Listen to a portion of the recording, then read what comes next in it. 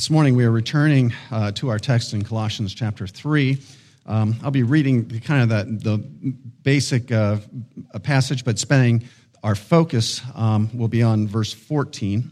We've been addressing how do we get dressed for Christmas? What does that look like? And as we're talking about getting dressed, we're not talking about what to wear to the Christmas party. Remember those. We're not talking about, when your place of work has ugly Christmas sweater day. That's not what we're talking about. We're talking about being clothed with the virtues of Christ. We're talking about spiritual clothing. And so as we focus in today, we're focusing in on that one virtue, the one virtue that rules them all. That's the virtue of love. I can think, as we talk about love, some of you, I'm encouraged and inspired by, because you're just so good. It just almost seems like it's just so natural in the way that God's love just flows through you. I know for me, as I think about this particular topic, I feel like, man, I need to preach to myself because I feel like I fall so far short. And the truth is that there's some, to a great degree, when we look at the bar that the Bible sets, the bar that Christ models for us, we all fall short. We all fall short. And so as we look at, this exhortation to be clothed in love, this is just an opportunity for all of us to be reminded, to be encouraged, to continue to recognize the importance of growing in love, and love that is biblically defined. The encouragement is that as we are able to do this, it results in blessing, not just for us as individuals, but it blesses our households. It blesses our neighborhoods. It blesses our church and our communities. There is great potential in just the power of Christ's love to impact and to touch lives in a way that the world needs to be impacted. And so as we look at this topic, I just want you to feel from the start that the stakes are high. This isn't just about, doing good deeds or being a good person, but it's allowing the love of Christ to really flow through us. Would you stand then for the reading of the Word of God?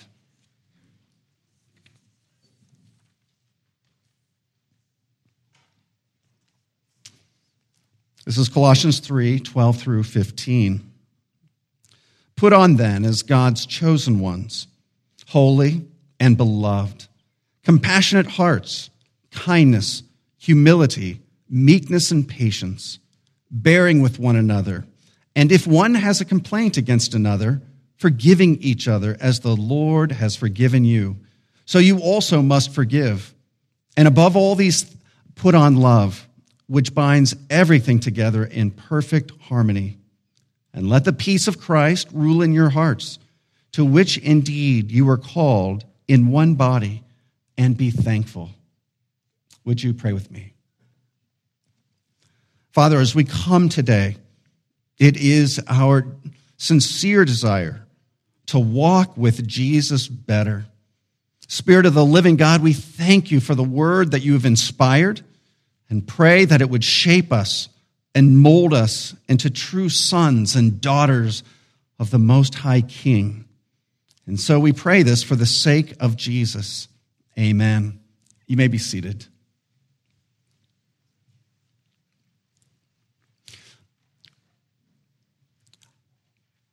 I want to start just where Paul starts in this little verse. It almost seems if you're reading it quickly, it's just a very summary, a general passage about love, the love that we're to show. I think it begins with love for God, but it flows into love for others. And so as we start, I want to start with the priority of love. I want to try to stress the importance of our theme, of our topic. And the way I want to do that is just simply by, I'll begin with Colossians 3:14, but then just read through just some of the passages within the New Testament that just speak to this theme of love. The priority is emphasized in our passage, and so this is where I'm just kind of just jumping from, where Paul begins, and above all things, put on love. Now, he's just talked about really important virtues. He's talked about having compassionate hearts. He's talked about kindness and gentleness and humility and patience and learning how to endure, to bear with one another through difficult times and forgiving each other, regularly and freely. So he's talked about some very mightily important virtues necessary for the unity and harmony of Christ's church. But then when it comes to this virtue, he says it's above all. And this is not an isolated occurrence. So I'm just going to read some of these passages, beginning with just some verses from the great love chapter, 1 Corinthians chapter 1. And here he speaks negatively. He says, this isn't what love looks like. 1 Corinthians 13, 1 through 3. If I speak in the tongues of men and of angels, but have not love, I am a noisy gong or a clanging cymbal. And if I have prophetic powers and understand all mysteries and all knowledge, and if I have all faith as to remove mountains, but have not love, I am what? Nothing. If I give away all I have, and if I deliver up my body to be burned, but have not love, I gain nothing. So what he's just described as being a really good, not just a good person, but a good religious person, exercising, in some sense, the spiritual gifts of God. But if he says, if those things are done without love, it's worthless. It's empty. And so then he sums it up in verse 13. So now faith, hope, and love abide. These three, the greatest of the Christian virtues. These three. But the greatest of these is love. And then Galatians 5, verse 6 and 14. For in Christ Jesus, neither circumcision nor uncircumcision counts for anything, but only faith working through love. For the whole law is fulfilled in one word. You shall love your neighbor as yourself. 1 Timothy 1:5, the aim of our charge is love that issues from a pure heart and a good conscience and a sincere faith. And then on the night of his arrest, hear these words from Jesus. A new commandment I give to you. Love one another. Just as I have loved you, you also are to love one another. And by this, all people will know that you are my disciples, if you love one another. Romans 13, owe no one anything except to love each other, for the one who loves another has fulfilled the law. And Ephesians 5:2, and walk in love as Christ loved us and gave himself up for us, a fragrant offering and sacrifice to God. There the bar is set high. But there we're also told that it just is a fragrant aroma in the presence of God. 1 John 4:8, anyone who does not love does not know. I take that as they don't understand God. Why? Because God is love. Now, this is only a selection of the passages within the New Testament which speak about the importance, the priority, the necessity of love, stressing that it's the most important of the virtues.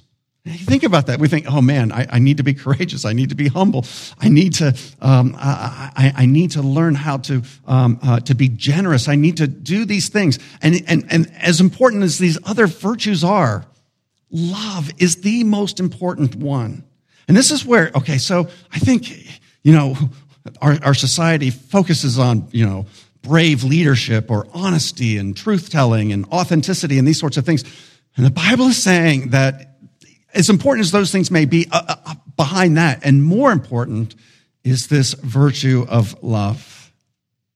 Second, we learn from Colossians 3:14 that love brings harmony to our attitude and character. It brings unity to the body of Christ. We see this right away. And now I'm just going to quote, just give it a little different sense from Eugene Peterson's The Message. It's a paraphrase. So he quotes this verse. And regardless of what else you put on, wear love. It's your basic, all-purpose garment. Never be without it. When the Bible speaks of love here, he says it binds everything together in perfect harmony. It seems like it's just continuing this metaphor of getting dressed. And what love does is, in some sense, it holds all the other virtues together. So some people describe it as the belt, that you put on, or a sash that kind of ties the colors together. Other commentators use the idea of a coat, this kind of layer of love that keeps all the other virtues warm, heated. Over all of these things, we are to put on love. According to the Greek philosopher Plato, it was the law that was believed to be strong enough to hold a community together. Good law, good community, Plato.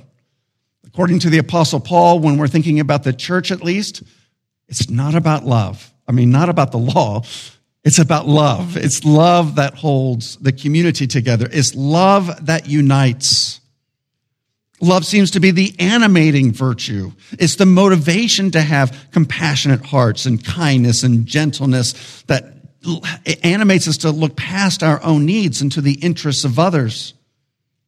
It's love that keeps us from writing people off and to endure patiently with others, to forgive as the occasion warrants. Love animates, and it helps provide direction. It provides spirit to the other virtues. We're also told that the word here is agape. And agape is kind of, it used to be that, we had more specific definitions. Agape was kind of this love that's from the will. You choose to love. And then when we're talking about the philos, where we get Philadelphia, this brotherly love, this is the love of friendship. But the more, in recent years, scholars have looked into these words and how they're used. Agape just seems to be used all over the place. It's kind of the way we use love in English to cover a multitude of ideas. Well, it turns out agape covers a lot of these ideas, but it does have this idea of being, and especially in this context, of being this desire, this choice to seek the well-being of others as God defines it. Okay? It is this desire and choice to seek the well-being of others as God defines it. Well, how does God define it? Well, he defines it through his law. This is why that to love God and to love others is a way to summarize. It gets at the heart of the 10 Commandments. When we put away idols, we worship God alone. We learn to reverence the name of God. When we take one day in 7 to honor God as King, the Bible's defining for us, this is in part how you show love to God. And then it says, this is how you show love to others. Well, you show love to others as you learn to honor those in authority. As you learn to hold your temper back and not want to harm or certainly kill someone else.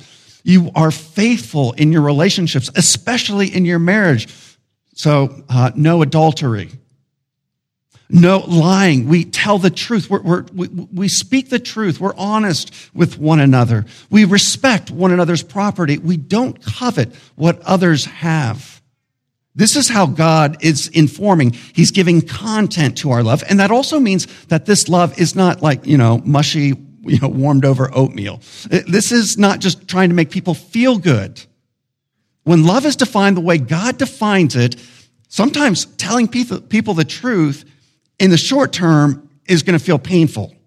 for both the truth teller and for the person. And certainly we want to speak the truth in love.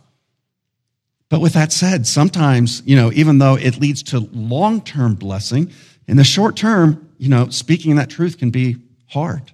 It can be painful. And so this is love that is defined by God. Thirdly, when we love, we're encouraged to cultivate love. Why? Because this is what God is like. It's not just God is saying, I just want you, I think you should act, and cultivate this spirit, this desire for the well-being of others, as if this is good for you, but not, this isn't part of who God is. No, that's not it at all. We know that God himself is love.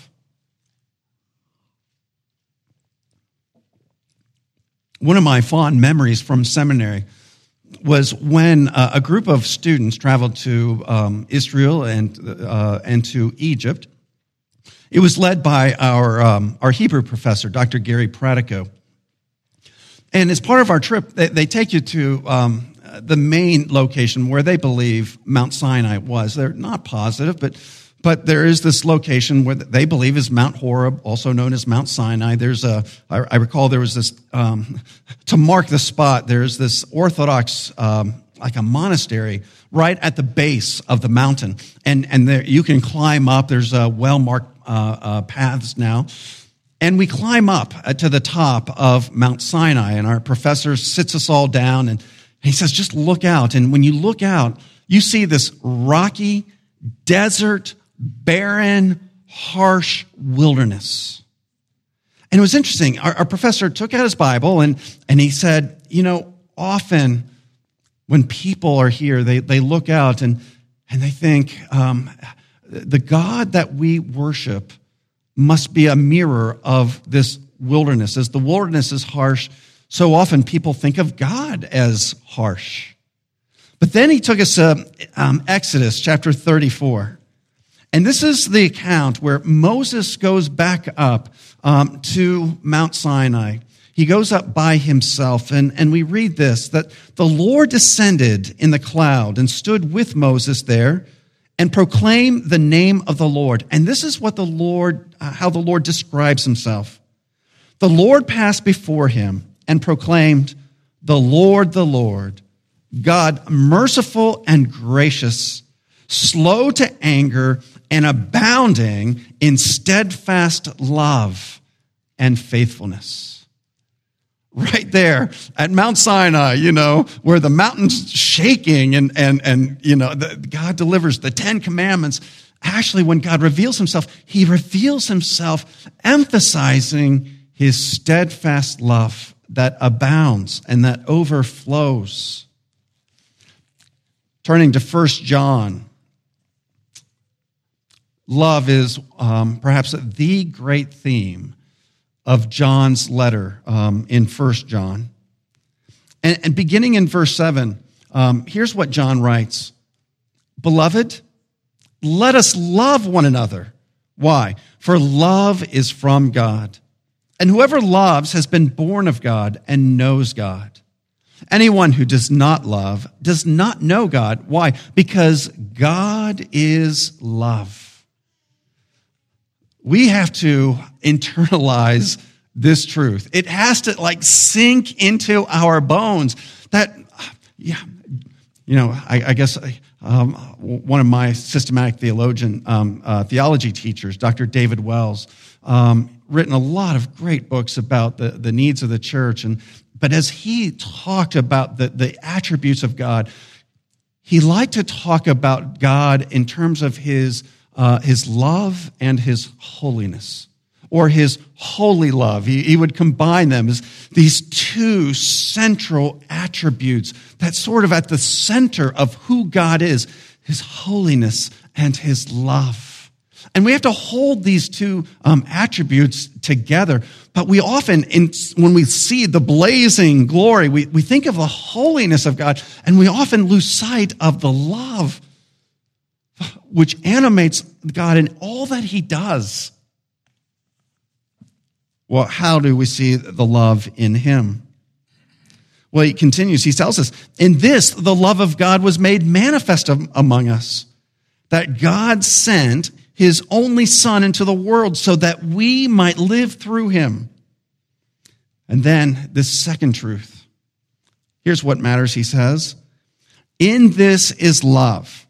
So he's saying, I'm going to come back. I want you to understand what I'm talking about, what I want to emphasize when I'm talking about love. And it's surprising. He says, not that we have loved God, but that he loved us and sent his Son to be the propitiation for our sins.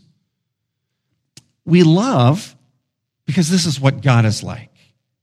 And what John wants you also to know is that the starting point, when we talk about this need to be clothed in love, above all, put on love, what John is saying is, but that's not where you start.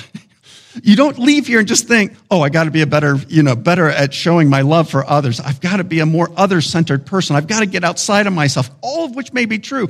But what John is saying, don't start there. Don't start with your love for God or your love for others. Because when you start looking at that, many of you are going to be really discouraged. Okay. And this is necessarily so because of our fallen nature. No, where you start in this quest to cultivate this beautiful love is you start with God's love. And you start with God's love for you, okay? You start with the idea that God so loved the world that he sent his one and only Son. You start with a love that led God to create this fantastic world of beauty.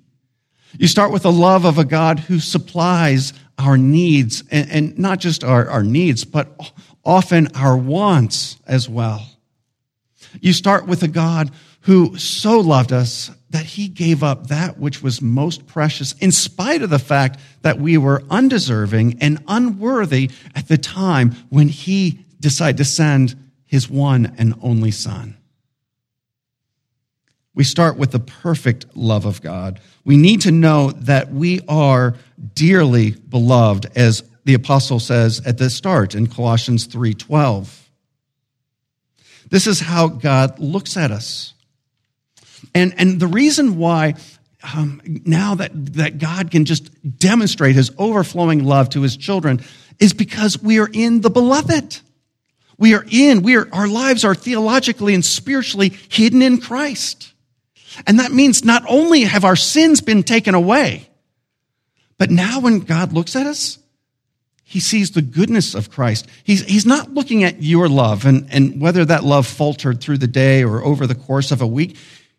He sees you through the love of Christ, which never faltered, that never failed, that never gave up, that never wrote anyone off.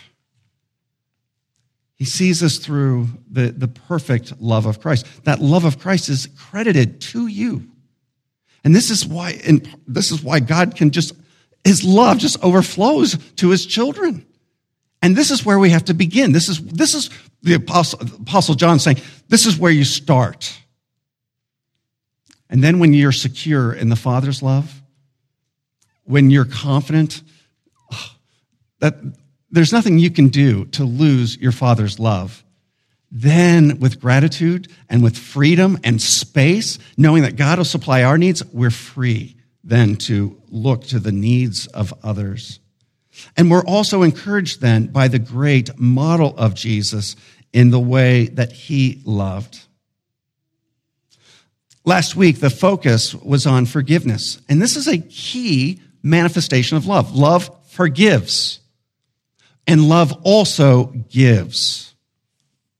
John 3:16, it was read as part of the Advent wreath reading. For God so loved the world. He so loved. How is that love demonstrated? Well, he gave through giving his only Son, that whoever believes in him should not perish, but have eternal life. The kind of love that so often reaches people, that touches them, that renews them, that encourages them, is this love that is the result of being the recipient of generosity. People recognize a need, and then someone hears about the need, and they meet that need. You're like, oh, I feel loved. This is what God has done. He has given us the ultimate gift of love, and Jesus voluntarily participating in this, of course, giving his own life. We too are to learn how to be generous and open-handed in our giving. Just this morning, I was reading about ESPN had a story just posted 2 days ago concerning Johnny Bench. Johnny Bench, in order to, my understanding is he wanted to have money in order to help support his grandkids to go to college. But apparently he didn't just have the money to give them. So he put on auction all of his memorabilia, including like his World Series rings from 1975 and 76, his most valuable player awards and trophies, his golden gloves. He put it all up for auction to raise this money for these college money. A friend of his heard about what he was doing and purchased all of this memorabilia for over $1 million. And then he returned the memorabilia to Johnny Bench, saying that, Johnny, this belongs to you. Now, you hear that story, you can't help but be like, touched. This is what giving does. This is one of the great ways in which love is practically, tangibly demonstrated. Now, I know we're coming to Christmas. This is the great gift-giving season, right? And we have to be careful here because our own sinful hearts can even use this theme of being gift givers against us. Well, what do I mean? There's a temptation in giving gifts to do so according to the law of reciprocity. Okay, what do I mean? Okay, so, many people send out Christmas cards. And it's so easy to think, oh, I didn't get a card from this person, in return. Maybe I'm going to take them off my list. Or just the reverse. You get a card from somebody who wasn't on your list, and you're like, oh no, I got to get them on my list now. There's just something within us, this law of reciprocity. Or, okay, so this is another place where it shows up, someone, you give and give and give maybe to someone, and they don't seem to either be grateful or to return the gift. And you think, after all I've done, they don't do anything? Now, what's in operation there? There's a little bit of self in that, isn't there? There's a little bit of this law of reciprocity at work. And what we want to learn to do is to give open-handed without thought of the return. That's true giving. Jesus, in fact, he encourages us to give to those who are unable to return in kind so that you don't lose your reward in heaven, Jesus says. So that's just one of the dangers. And, being Christmas, just a little helpful exhortation. We can give to a person in the manner in which we receive a gift, right? So you receive, a gift that, some slippers, and when you've got, a half dozen pairs in your closet, and it's easy to think, this is the last thing I need, right? And you might even roll your eyes without thinking about it. No, we can offer a gift to the giver by learning to receive with the attitude that this person is wanting to communicate their love for me. And I receive that and want to honor that communication by receiving the gift with gratefulness, with gratitude. This love that gives can also have a great impact on the surrounding community. And I'll close here. The early church understood the power of giving. And I came across this quote from the 4th century from an unbelieving Roman emperor known as Julian. He's actually known as Julian the Apostate. And he pens these words concerning the Christian community. He writes, when it came about that the poor were neglected and overlooked by the pagan priests, Then I think those impious Galileans, that's how the emperor referred to the Christians, those impious Galileans. They observed this fact, and they devoted themselves to philanthropy. The Galileans also begin with their so-called love feasts, their hospitality and service of tables, for they have many ways of carrying it out and hence call it by many names. And the result is that they have led very many into atheism.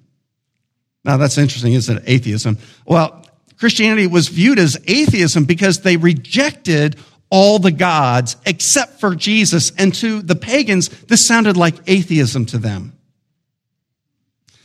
Now, it's really interesting to hear this frustrated and offended pagan talk about the Christians.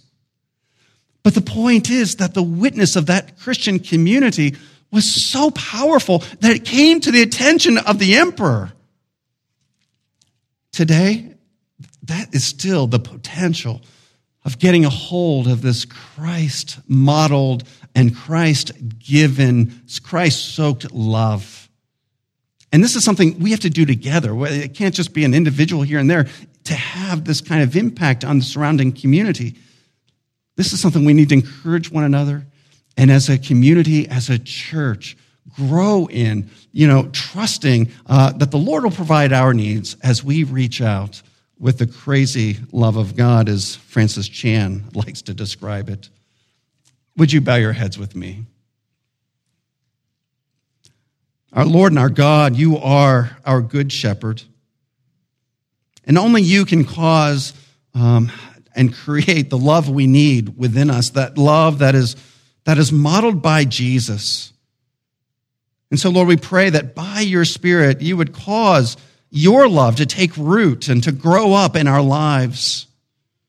Bless the seed of your word planted in our souls and fill us with your Holy Spirit, that we would live and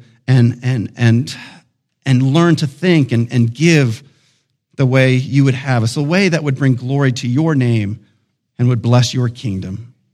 And so, Lord, we ask it for the sake of Jesus, our Savior and our God and our King. Amen.